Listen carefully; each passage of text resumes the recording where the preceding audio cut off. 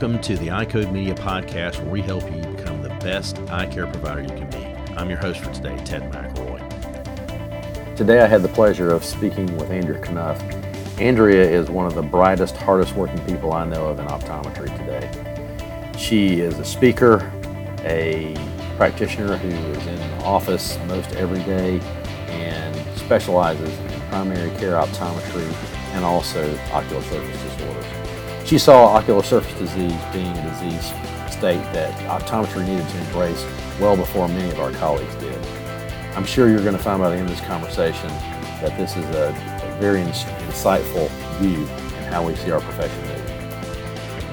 If you haven't done so, I invite you to subscribe to the podcast by hitting the subscribe button and give us a review and a rating on your particular podcast player. And as always, please support those who help support us. As optometrists, we're problem solvers. I always take the time to ask specific questions of my patients to ensure they don't have symptoms that they're not associating with their eyes or perhaps think is not something I can or will address. I found that asking the right questions to get the bottom of their needs is important. Questions like, how do your contact lenses feel at the end of a long day? What time of day do you take your lenses out? What time of day do you wish you could take your lenses out? On a scale of 1 to 10, how would you rate your contacts? Questions like these allow us to solve problems for our patients that they may not know how to tell us about, resulting in happier patients and more demonstrable value for our services. It also keeps our practice at the forefront of a patient's mind with new technology, and they hear about that technology first from us, which is what I think they expect. Check out the show links for how CooperVision is helping us be proactive with these types of conversations. So Andrea, I really am very flattered you spent some time with me this evening. I mean, you've got a very busy family between your husband Larry and you and your child Wells, and so thank you for being on the podcast with us today. Thank you for having me. I really appreciate being here, so thank you. My pleasure. So I want to sort of get back in a little bit of background for those that don't know you, and I'm sure there's not very many people who don't know who you are, but tell us a little bit about your origin story and how you came to where you are today. Well, I graduated from PCO in 2007 and decided to go into a residency, and I did a residency at Omni Eye Services under the beloved Paula Jamian that everyone knows. And after I finished my residency, I went into private practice for a bit, but really missed disease, and so I decided to go back into ocular disease and work at Omni. So I was at Omni for about 3 years, and my title is consultative eye care. So I didn't really, what does that exactly mean? And it actually meant what I would do was during cataract surgeries, I would sit there with the patients and discuss the premium lens options that they had and pretty much do all of the preoperative things before they would go into cataract surgery and help them determine their best lens option. So I was really mostly on the cataract side. I was also there for any of the other optometrists within the area that had issues, referrals that were coming in, questions about a patient or a post-op that they needed answers on. So it was really fun. I enjoyed working with our group of optometrists really within the referral network for Omni. And then after about 3 years, I decided that I really wanted to go out on my own and go into private practice. And so I started my private practice about 6 years ago. So I'm going into my 6th year right now. And we started cold, and then here I am today. So, you were with Paul 2 different times, and as I can't imagine there's very many people on the planet who don't know who Paula Jamian is and what he has done for our profession. And I mean, he's touched your life. He's touched my life in ways that I couldn't imagine my career being, not just, even if I've never known him before, but to also know him. It was a really nice experience. I spent 3 months working with him as an extern, which I jokingly tell, and not so jokingly, was 3 of the hardest months of my entire life. But still was a great experience to have and to learn as much as I did. So the time that you spent there, what did you bring from that experience into the practice that you currently have? Well, I think Paul taught me everything I know, really. I was so blessed to be able to work underneath him and really with some amazing surgeons. And I really enjoyed teaching the students. So now going into my practice, I think I've been able to really kind of combine primary eye care with disease, as well as I've been growing, teach my staff. I have had 3 employees that have been interested in optometry. One that just got in and started in August, one that is a technician for me that is currently an undergrad but considering optometry. So it's been really nice to be able to teach as well to them. But I think everything that I learned at Omni has really just helped me grow as a practitioner, and I've been able to pass a lot of that on to my associate doctor. So it's just really been wonderful for the growth of my practice. And I mean, I think we'll probably get into a little bit about what my practice is about, because I really decided when I was going to go into private practice that I needed to define my business model. And so actually when I decided to build the business, I pretty much based it more on high-end eyewear and dry eye.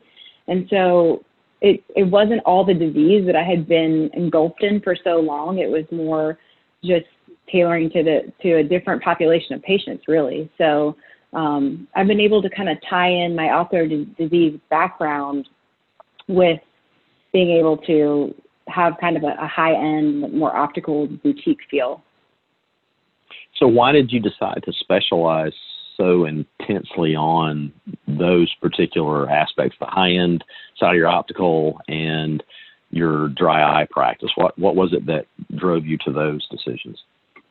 Well, I've always had a love for dry eye, and not everybody loves dry eyes, but I really do. And actually, when I was at Omni, in about 2011, I went to Ascaris with one of our surgeons, and that's when the LipiFlow had been launched, and I saw them performing a procedure, and I said, I want to do that. And so I went to Paul, and I said, I want to create a dry eye center.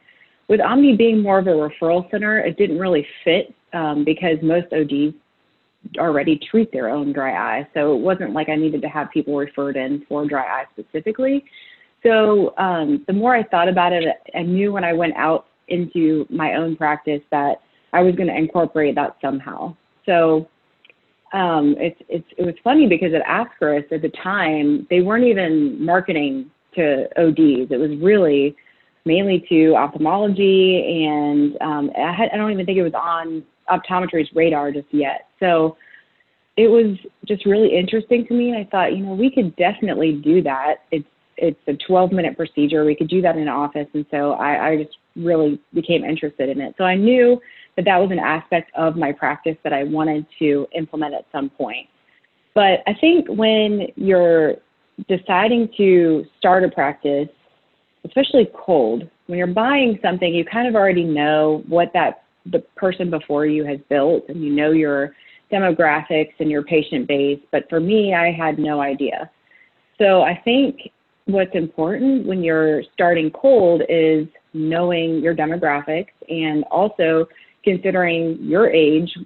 So at the time, I was 31 when I was opening the practice, and then I knew a lot of my patients were going to be probably my age, because we all kind of, it's as you grow, and I think as you age, your patients age with you. And so yep. I was considering that. And so what did a lot of 30-somethings want when it comes to eye care? And I knew it was going to be really neat pairs of glasses that they could wear and contact lenses. And so it just so happened that that's exactly sort of what we built. But I had just a kind of more of a love for fashion and the interest of independent frame lines and the design of the frames. And I think now people wear glasses like they wear their watches.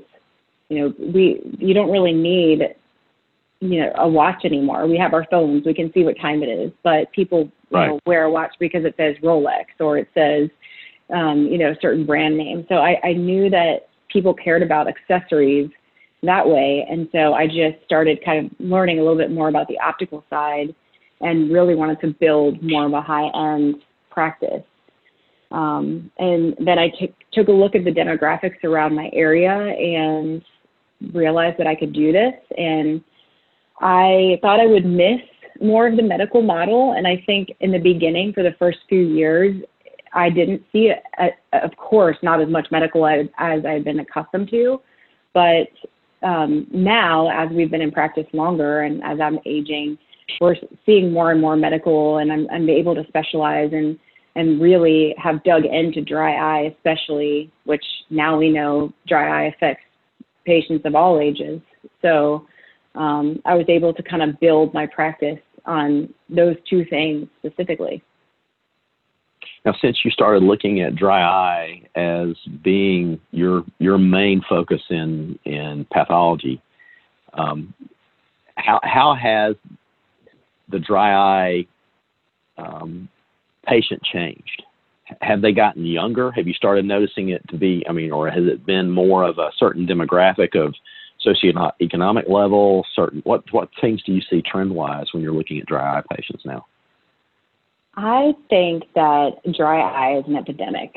And I remember recently just listening to one of Chris Wolf's podcasts, and he said there's 70% of patients that don't even realize they have dry eyes. And so I think the youngest patient that I've treated with a LipiFlow was 22. And the oldest patient I've treated was in her 80s, almost 90. So I think there's a huge spectrum now, and it's affecting so many people just with all of the devices and staring at screens all day long. So for me, I check everyone for dry eye, no matter who. So I'm looking for, before they even have the symptoms, I'm really questioning them as to, if they're experiencing anything. We don't use like a speed questionnaire, but we basically address it on the front end pretty much whenever they come in for just a regular eye exam. So I don't wait for a chief complaint. I just kind of attack it head on, and we test every single patient that walks in, pretty much 18 and older. We do a non-contact tear breakup time on them. And then if I see that their score is low, I will just mention it in the exam room, and it starts the conversation from there. And then it's just by doing that, we've been able to just sort of grow our dry eye population. And I feel like we're really making a difference and helping those patients by being able to treat them. And it's been pretty amazing. One of the things that you taught me when we were talking about it early on, I always considered myself to be a relatively early adopter, and I am just, you're a much even more early adopter than I am on a lot of technologies. I think there's at least 3 or 4 pieces of technology I've got in my office that you had first, and I always felt like I was the guy who had stuff first, but you had them before I did. So, having all this technology that you've got in your office, and how does that set you apart from other practitioners when it comes to how your patients and guests view you? Well, I think that every area is different. So for me, I had to focus on technology. So I have to have these certain pieces of equipment to really distinguish me from other practices within my area, because there's a ton of them because I'm in the Midtown Atlanta. So I have a Warby Parker 3 miles one way and another Warby Parker 2 miles one way. So I really have to do something to set myself above everybody else and help patients understand why they want to come to me. And so every time they come in, never fails, they always comment on the technology that we have. So maybe my technology is going to be different than a practice that's in a rural area in Georgia somewhere. Maybe you don't necessarily need all that to really technically to prove yourself to the patient. But for me, it just kind of helps reiterate. And I can say, hey, this machine says that you have dry eyes, whereas you don't have to go in there and do fluorescein and sit there and say, you have dry eyes. But they for my patients, I think they trust more of a substantial measurement, and they can see it. And so because I've invested early in all of these pieces of equipment, I think it's helped me to just continue to grow and kind of build that side of things. So I do consider myself an early adopter, although sometimes I'm a little hesitant, and I'll wait for a few people to do things a little bit before me just to see how it works out. But when it comes to technology and it comes to my vision, if I know that it's something that's going to bring my practice value, my patient's value, and it's in line with what I'm trying to achieve, then I will purchase that piece of equipment. I think that's what some of our colleagues don't do enough in some cases, and they just kind of wait almost a little too long to buy something, because if they did it on the front end, then they could, really help to grow that and generate that business and get to that point where it just makes everything easier, just explaining to the patient. And really, for me, it's just, I sit there and I show them their measurements and I present it to the patient, and they're the ones ultimately that make the decision if they want to have a treatment. So I just feel like I'm doing the right thing by having all of the data points in front of me that they can see. One of the challenges, I think, and you were right as far as technology is concerned, but I would argue that it doesn't matter where you're located. I think the technology is going to be crucial. In a rural setting like me, sometimes that technology is crucial because I can't just send them across town for somebody else who has technology that I don't have. So I've got to have that just to be able to protect my guest. But how do you assess this $25,000 to $50,000 piece of equipment that you're going to put into your practice to decide that's what you want to spend your money on? I actually have a simple solution. If I know it's something that's going to better me and the way I practice and my patients, then if I decide to purchase that piece of equipment and decide to finance it, then if I can make the finance payment plus make one extra dollar on that patient, or on that test, then I purchase it. So if it's something that will help me just build my practice by $1, I'll do it. So that's how we've always decided to just go ahead and go for it. But it is always going to be a lot more than $1. I'm not trying to say that the money is the important part, but let's face it, this technology is not cheap. It is not inexpensive. And some of the technology that we bring in our practice, literally, it's driving more efficiency, but it's not necessarily bringing money into the practice. And I think that's one of the things that, we've sat and Mick Kling is one of our dear friends for you and I, and, we've heard him talk about the different things you can sit down and decide, is it more efficiency? Is it going to bring more revenue, or is it going to actually improve the health benefits for that guest? And I think we sort of all go on those same kind of technique and topics. But LipiFlow, going back to that one, you were in on the very early ground stages on that one. And I'm still amazed at when I finally have a guest that we've told them what's going on, we've, recommended it, and then the next year we've recommended it again, and then the third year we've recommended it that third time, and they finally go, okay, and it's amazing how they are when they're back at that 1 week visit. Are you seeing that same kind of result? Oh, definitely. And now I'm seeing the ones that I treated early on. They'll call us and say, I'm ready for my LipiFlow within 6 months to a year. It depends on, obviously, the amount of dropout that the patient has in the glands. But most of the time now it's a no-brainer, especially for the ones I've already treated. And so you'll find that, again, once they start feeling relief. I've even noticed that on year 2, if they have another treatment, it just gets better and better and better. So I had a patient actually who was a dry-eyed blogger, and he had been all over the world to see specialists. I think he went to Johns Hopkins. He was just could not find any relief. And so he came in and luckily had just lived in Atlanta and found me, I think, online. And we have finally got him to a point now where he doesn't have to blog anymore. He's stopped. He's symptom free, and so he's basically shut down his blog and said, I no longer have anything to say. And he said, last time I saw him, actually, we just did a LipiFlow on him again. I think we've done 3.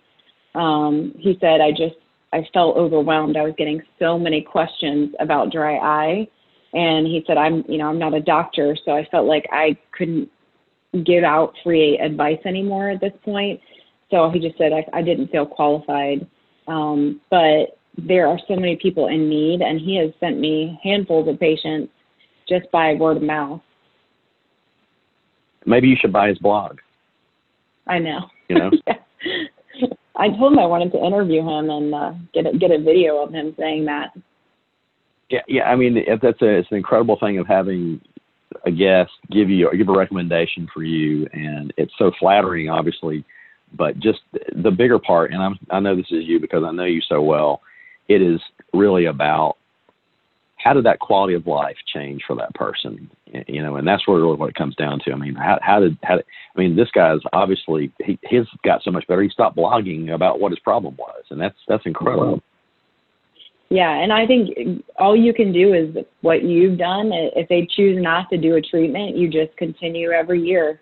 Hey, your levels are low again. Let's do another evaluation. Let's look at your glands. Oh, look at this one's atrophy. We need to probably do it. Are you sure you don't? I just treat every patient like they're a family member and say, I would do this if I were you, because we don't want your glands to look like grade 3, and be able to kind of show them that. I think it makes a big impact, and that's why I think our success rate is so high. So on average, how many times are you having to tell somebody before they finally go, okay, I'm going to do this? That's tough to say. A lot of people, it always surprises me. I'll sit there and think, okay, they're going to say no, or they're going to just go home and think about it, and they'll say, okay, when can we do this?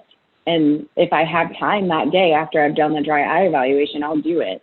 If I don't have time, then we just reschedule them for just the treatment itself. So it's really hard to say. There maybe if I can think of maybe 1 or 2 that has said in the past, I know I need this. I'm going to go home and talk to my husband about it or my wife about it, and I'll come back and we'll do it. I just saw one the other day, and she said, I know I need to do it. I'm waiting for my FSA, and I'm going to come back by it. I'm going to do it. So I think eventually they realize, and I just give out all the information and let them do their research on their own. And if they have questions, we just discuss it, and then I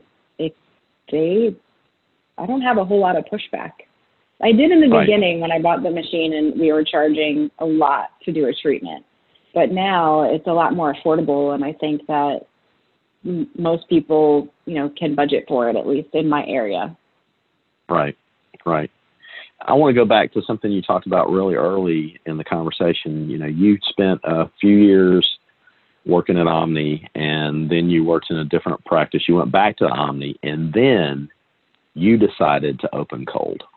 Or, as I say it, you decided to open up hot, because it was not a cold start. It was something that went off really, really well. So how did you figure out where you were going to go? That's the first place.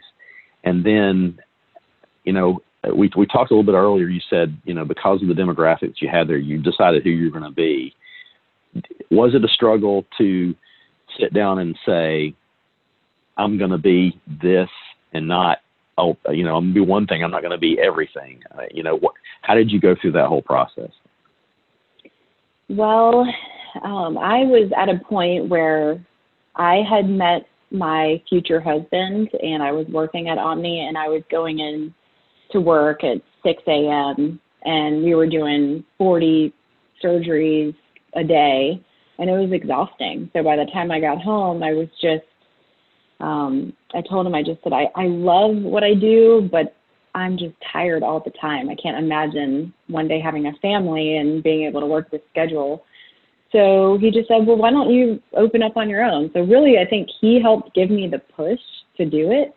And then I started looking at locations that were similar distance to where we lived. And at the time, where I had practiced previously was about 6 miles away or so. So I knew some of those patients that were in that area would still be able to find me, and I could, continue to grow in that area where I'd already sort of established myself.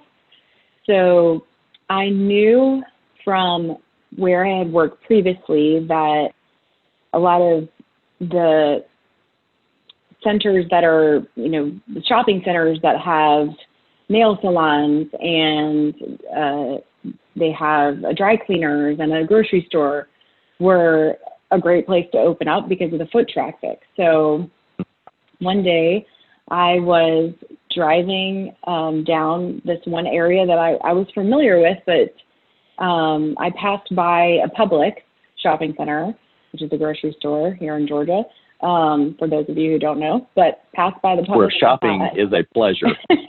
Right, exactly.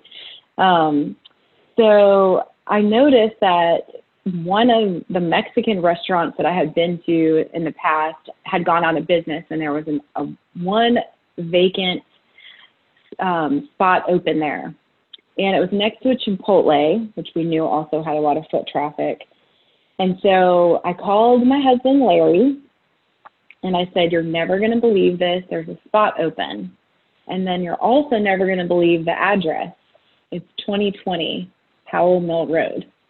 And he said, "Are you serious?" And I said, "This is God-given, if anything. So hopefully, at least we had the address 2020, even if we fail."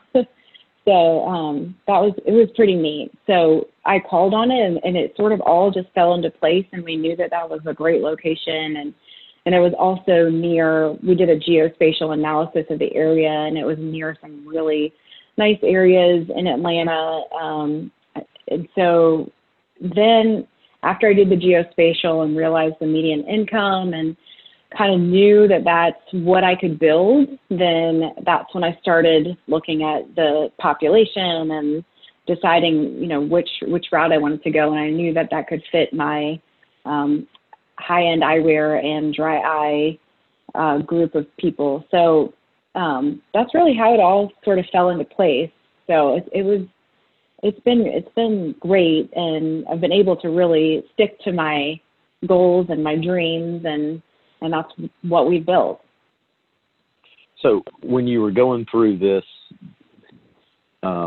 development stage, I mean, what were some of the emotions that were coming out of you? I mean, because a lot of people would consider this extremely risky. I mean, it's a right. So what were some of the emotions you were going through with some of this part of the stuff? Well, it's interesting because I had an accountant at the time that said, "Oh, I wouldn't do that. 1 out of 5 businesses fail." And I just it set me back. And I called my dad and I said, "Dad, this is what he told me." And my dad said the same thing. "Yeah, actually, that's true." And so I thought, wow, I need to switch accountants, first of all. And then, of course, I can't fire my dad. So, but, he was just giving me the real facts. But, yeah, it really was scary. And what was scarier is, in the meantime, I was getting married, and we broke ground the day that we left for our honeymoon. So, nice. So during the wedding planning process, we were also planning to open the practice and meeting with our architect, and I was ordering frames, and it was a really busy season for sure. So, there were a lot of emotions involved. So, needless to say, once we finally did break ground and we came back from our honeymoon and I knew everything was underway, I think a huge weight was lifted. Yeah, I can imagine, just going through that process, not nearly to the level that you did so early on, but, it is a daunting task to skin out a practice. I mean, we built from the ground up, but it's not for the lighthearted at all. And it takes a lot of time. I mean, I'm so glad I'll never have to build a house again. I just can't tell you, and I've never done that. I don't ever want to find out after doing my own building. You mentioned something that I think we need to have a little bit more explanation on, and that's geospatial analysis. Can you explain to our listeners what that is? So a lot of the real estate agencies actually can provide that. So I had just a general idea of what the median age of the area was and the income, but then when I joined Vision Source, we hadn't even opened the practice yet, but we went to, I think it was an exchange even before our doors were open at that point, and we signed up to do a geospatial analysis, which was pretty amazing. They took all these data points within the area, and we could determine what people were spending on eye care in that area, on contact lenses, on glasses, just the demographics of the area and the patient population that I was serving. So I knew, my top 5 types of patients.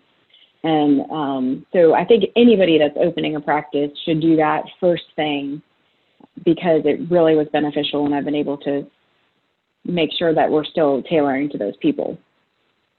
Now, since you did your first geospatial analysis, have you done consequent ones to see if anything's changed, or is that something you just do one time and you're done? No, this year I did another one just to see if I was still on track, and thank goodness I was. I was very thankful that we were still searching for the right patients and really trying to reach those patients, and what we're doing, I think, as far as like digital online advertising and marketing to those patients is working. You bring up something else that you've I've become a fan of yours of is how much you put into your digital marketing and how much of an expert you've become at that. I know you didn't come at that all by yourself, but how did you go through that process to decide this is how I'm going to market to I know part of it had to do with your geospatial, but how did you change your marketing from how you did things after looking at your geospatial and then the results that you get with it? Well, so it's interesting because when you do geospatial analysis, they do sort of name these patient populations. So one of the patient populations that we serve is American royalty. And so I thought, okay, American royalty is the top 1% of the country as far as income, and they're generally people certain age group. I think it's like 55 to 65, and so I thought, wow, how do we get those patients? So we really focused on certain frame lines that a patient may be looking for a name of a certain frame line. So I will track how patients are coming to our website, and we have our top 5 frame lines listed on our website, and so we can actually see how many clicks each frame line is getting. And so we know, okay, great, Tom Ford is really way up there. We know that we're getting a lot of looks with this page, so let's keep up the page and let's refresh it and really see if we can continue to attract those patients and throw out digital advertising for it. And so we found that we get patients from really all over that are looking for a certain frame line that maybe they can't find anywhere else. We've had patients come from South Carolina, Alabama for certain frames. So as far as that goes, we really market, when it comes to digital marketing, high-end frame lines as well as the dry eye. So I think dry eye has been able to, I've put myself on the top of the search engine optimization with the term dry eye specialist, dry eyes. So if some patients Googling dry eye specialist in Atlanta, I'll pop up first. So those types of things is what I've invested in when it comes to digital marketing. When I first opened, I didn't do any mailers. I really have been focusing on online everything. And for me and my population, I know that is what works best. I've got very, high-tech savvy patients around in the area. So I focused mainly on that. And I was actually just speaking with a colleague of mine who's in a similar area to me. And he said, when we first opened, we really wanted to just send out mailers and see what would happen. And he said, we got nothing from it. It was just a waste. And I said, well, you have to try different things just to see at least and know. But for me, digital advertising has worked the best. And so you started out with that, but right off the bat, you just that worked out well. And so what kind of things have you tried? I mean, I don't want to make you sound like Wonder Woman here, but I mean, what kind of things have you tried that didn't quite work out so well? Well, I actually had a patient that worked for Pandora, and so he came in and said, hey, you should do an ad on Pandora. And I said, well, actually, I'm really trying to build my dry eye patients. And he said, yeah, that would be great. Let me get you in contact with someone at Pandora. So she came by, and we set that up, and I paid $1,000 a month to do that, and it just was a flop. I might have gotten one patient, but it turns out with Pandora, I might not have been marketing at the right time to the right people. Now we know that dry eye affects all ages pretty much, and at that time, I thought it only affected women, basically perimenopausal women of a certain age demographic, and that's what we targeted mostly on Pandora. So maybe now at this point, knowing what I know, we could blast out more ads that would work a little bit better. But I've just learned so much from really the people behind my website and my search engine optimization, and how to really get people to look at certain pages on your website. And that's just been over time, just by learning it. And it's just been interesting to me. So I think I've grown to be, more of this marketing person now. So. And do you find any enjoyment? What kind of enjoyment are you getting out of it? Or is this something you just sort of do because you have to do it? Well, at first I just thought I need to know about this because I don't know enough. I'm not internet savvy enough to really understand it all. And I have 3 millennials that work for me, so I'm still asking them questions all the time. Hey, how do I do this? How do I post on social media? I think that's where I sort of am lacking, is it's social media.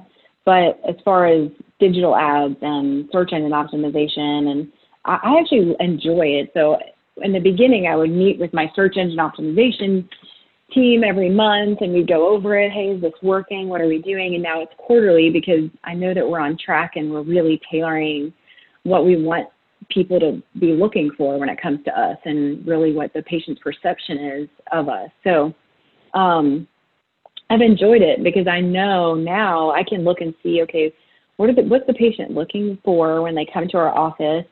And then I can look and see, kind of determine, okay, what's this patient's journey through my practice going to be like? If they're looking at our practice because they're interested in dry eye, I can figure that out. I can see if they've called and made that appointment and what they were researching on our page. And so that has just been really neat to be able to really tailor the experience for the patient. So it's on all fronts, it's been great learning more and more about that. And I think there's a lot of doctors that have their employees do their marketing behind the scenes, but I think for me, it was really important to learn it on the front end and know exactly what they were doing and how it was working. And now that I have my mind really wrapped around it, I can probably delegate some of those things to my employees, but I think it's really important for us as doctors to understand, since it's such a digital world now. Yeah. Okay, so you just brought up something I want to sort of dig into, because I've just gone through a program recently that's interesting, and that's sort of talking about delegation a little bit. How do you go about delegation with your team? How do you set up things that I don't want to get into things you will delegate and won't delegate, but how do you go about the process of delegating with your team?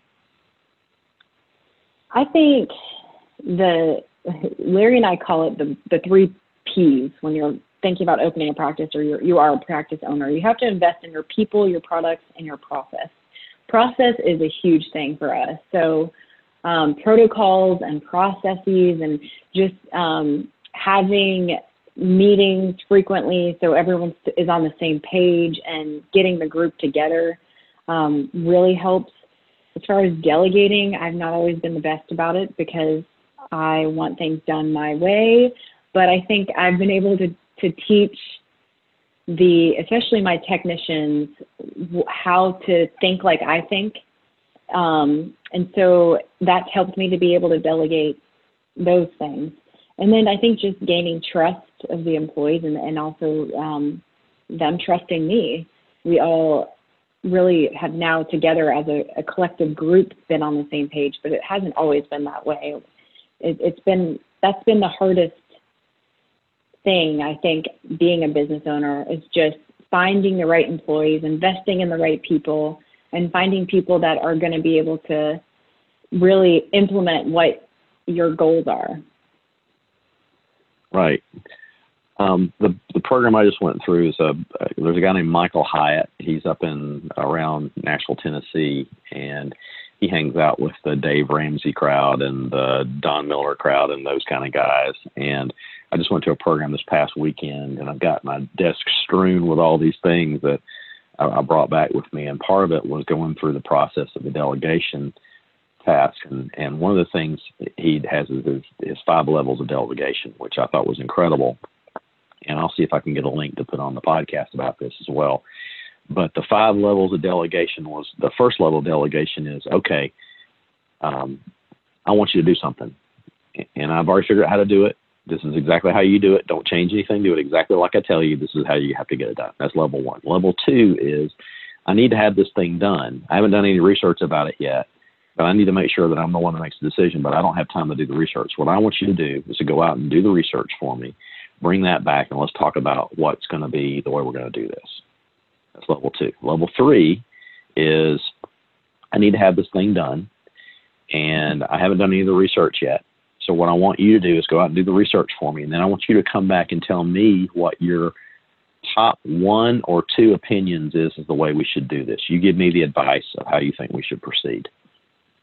Level 4 is, I have this thing that needs to get done. There's not really been a whole lot of research done about it. I got a couple ideas, but here's what I've done so far. I'd like you to do some research on this, come up with what you think is the best thing to do, and then do it. And then come back and tell me what you did. And you can already figure out what level 5 is. Level 5 is, hey, I need you to get this done. Can you just go do that? I don't care how you do it. Just get it done, because I know you can handle it. I trust you. I wouldn't have had you here if I didn't trust you. So can you just go ahead and take care of that? And if you could, in those 5 levels, that has helped me tremendously in the last 6 months when I'm delegating to my team, because now I can say to them, and they've kind of learned it, I can say, I got a level 1 delegation thing that needs to get done. I don't have to go through explaining all that stuff to them. I can just tell them this is the level X delegation, and it makes it a lot simpler. So that's great. But I would love to say this, my idea. I mean, Michael Hyatt is brilliant when it came to doing this. And are there people that you go to for influence and advice about how you do what you do? Of course. I'm a big podcast listener. So lately it's been John Maxwell. And I think at the last podcast I was listening to, he said, you just want to surround yourself with people that are smarter than you. And I think I've heard you say that before. I've heard Mike Rothschild say that before. So I think from the beginning, I've always done that and just sort of listened to my colleagues that did it well and knew already what the pitfalls were. And so I learned from them. And so, yes, I definitely listen to people that know a lot more than I know. So that always, anytime I'm always trying to better myself by just learning more. And I just know that there's people out there that are smarter than me. So I'm going to try to, copy what they do. So it's taken me some time to learn that, but it has worked out well so far. One of the things that you and I have is a group of peers that we both are involved with, a study group, so to speak. And we're going to sort of give our dear friend and idol, Mike Rothschild, a great American, a plug here on his Leadership OD program. And what has that done for you in the times that you've been in that program? That has impacted me so much, really, since the beginning. As you were talking about employees, I was thinking back to a time at one of the Leadership OD meetings where I heard Amir Kosnevis say, here's a few ways to help empower your employees. And at the time, I think I was 2 years in practice, and And I was really down and out trying to figure out how do I help, really get a good team going and a good morale in the office. And it just was beneficial just to listen to see how other people were doing it. And I just remember Amir giving examples of things that would help, empower them. And just so I went back to my office, I think that after that one weekend together, and immediately we sat down and I started a little flip chart, and I said, okay, let's talk about some things that we need to change in the office. And instead of me always throwing out the idea and what we're going to do and this and that, it was more of, I need to be quiet and sit back and let my employees be empowered, let them speak up, let them create the protocol. And when they do that, there's more ownership there, and then there's more participation among the group. So I have just learned so much from all of you, and have really just been so grateful to be a part of the group, and just from every little thing, and also just knowing that I'm not alone, and even being part of Vision Source as a whole has been wonderful for me, because you don't feel like you're alone on your own little island in private practice. You have so many other people that you can go to for questions. And so I knew being a part of Leadership OD and being a part of Vision Source was something that I just had to do, and I'm thankful that I did. Yeah, that's the thing I think that probably has helped me out more in my practice life than I think anything I've ever had is some of the peers that I get to hang out with. And I know a lot of it had to do with Vision Source, probably more than anything. Mike and I have a relationship very early on just from GOA. And again, that's another thing. I mean, being involved in our state association in the way we have has made it really easy to have people to speak into me and to, give me advice that I never would have gotten any other way. And I can't imagine what my career would have been like had I just tried to do this all by myself. I mean, it just, I would probably be standing naked out in the middle of the street with, nothing to my name at all, just because I had just tried something on my own. And, but thank goodness, thank God that somebody spoke into me and said, hey, maybe you shouldn't try that. Maybe you should try this instead. That might be a good idea. I mean, with people like Walt West and Bobby Christensen and those people to say to me early on, this is maybe a better idea, in a nice kind of way of saying it, but it is just so flattering to have people like you too. I mean, because I said earlier, I can't think of the name of the piece, how many pieces of technology I bought because you and Larry on the floor of an exhibit hall said, no, you need to go get that. It's really, I'm telling you, and I've never been sorry that I've done it. And I don't want to ignore the quote, sort of the little bit of it too. I got to know you about the same time I got to know your husband, but I didn't know the two of you at the same time as being the two of you, which was kind of neat. So can you give us a little bit of background on your husband and his connection to eye care? Yeah, so it's really an interesting story how we met. I was working in the other private practice actually, and he was a sales rep for Alcon at the time, selling contact lenses. So he started in the industry, and he sort of worked his way around and had several different jobs within the field, selling equipment, and he sold devices, and then he was in pharmaceuticals. So he sort of run the gamut in eye care. And so now he still is in pharmaceutical sales, but no longer calling on optometry. So the neat thing about us is that he has set foot in 100+ offices with all sorts of different models and just totally different practices. And so he's seen it all. And that for sure has helped me whittle down what I wanted to be. After he's the little push on my shoulder that tells me at the exchange to buy things. So you can thank him because he'll reiterate it. And so, he has no fear, which is probably good, because I would probably be less of an early adopter if it wasn't for him. But he has a vision as well, and so it really helped me. But I think him just calling on all those practices and seeing what's out there really helped me figure out what I did and didn't want to do.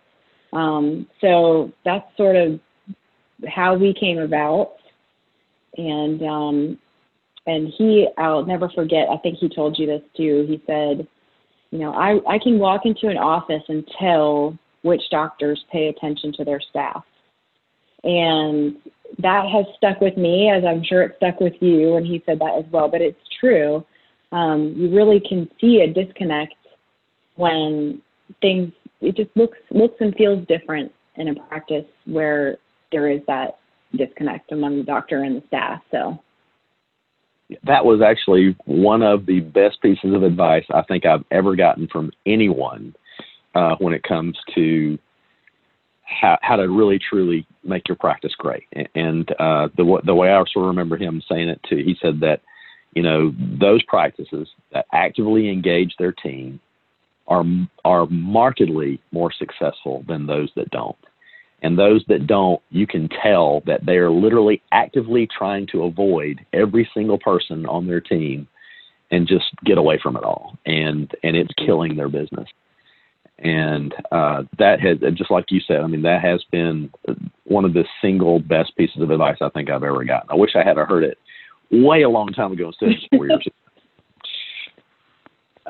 Andrea, this has been an absolutely fabulous time I've spent with you, and I'm so flattered that you spent some time with me to talk about this. Is there anything that we need to anything you can think of you'd like to say before we finish up here at all? It's really just been an honor to be a part of this and get to know you and get to know, all of our group. And, I think it's, as far as optometry goes, the neat thing is there's so many different avenues that you can grow your practice with that I've just been thankful that I've been able to do what I have done and still incorporate the medical model. And I think our profession really just has something so special compared to other professions that are out there, especially having a retail side of things. And I'm thankful for our group and the growth that, we have as a whole. And just that there's so many advocates out there for us in optometry. And just thanks for having me. My pleasure. And I can tell you we're all better for having you on the podcast today. So thank you so much. Thank you.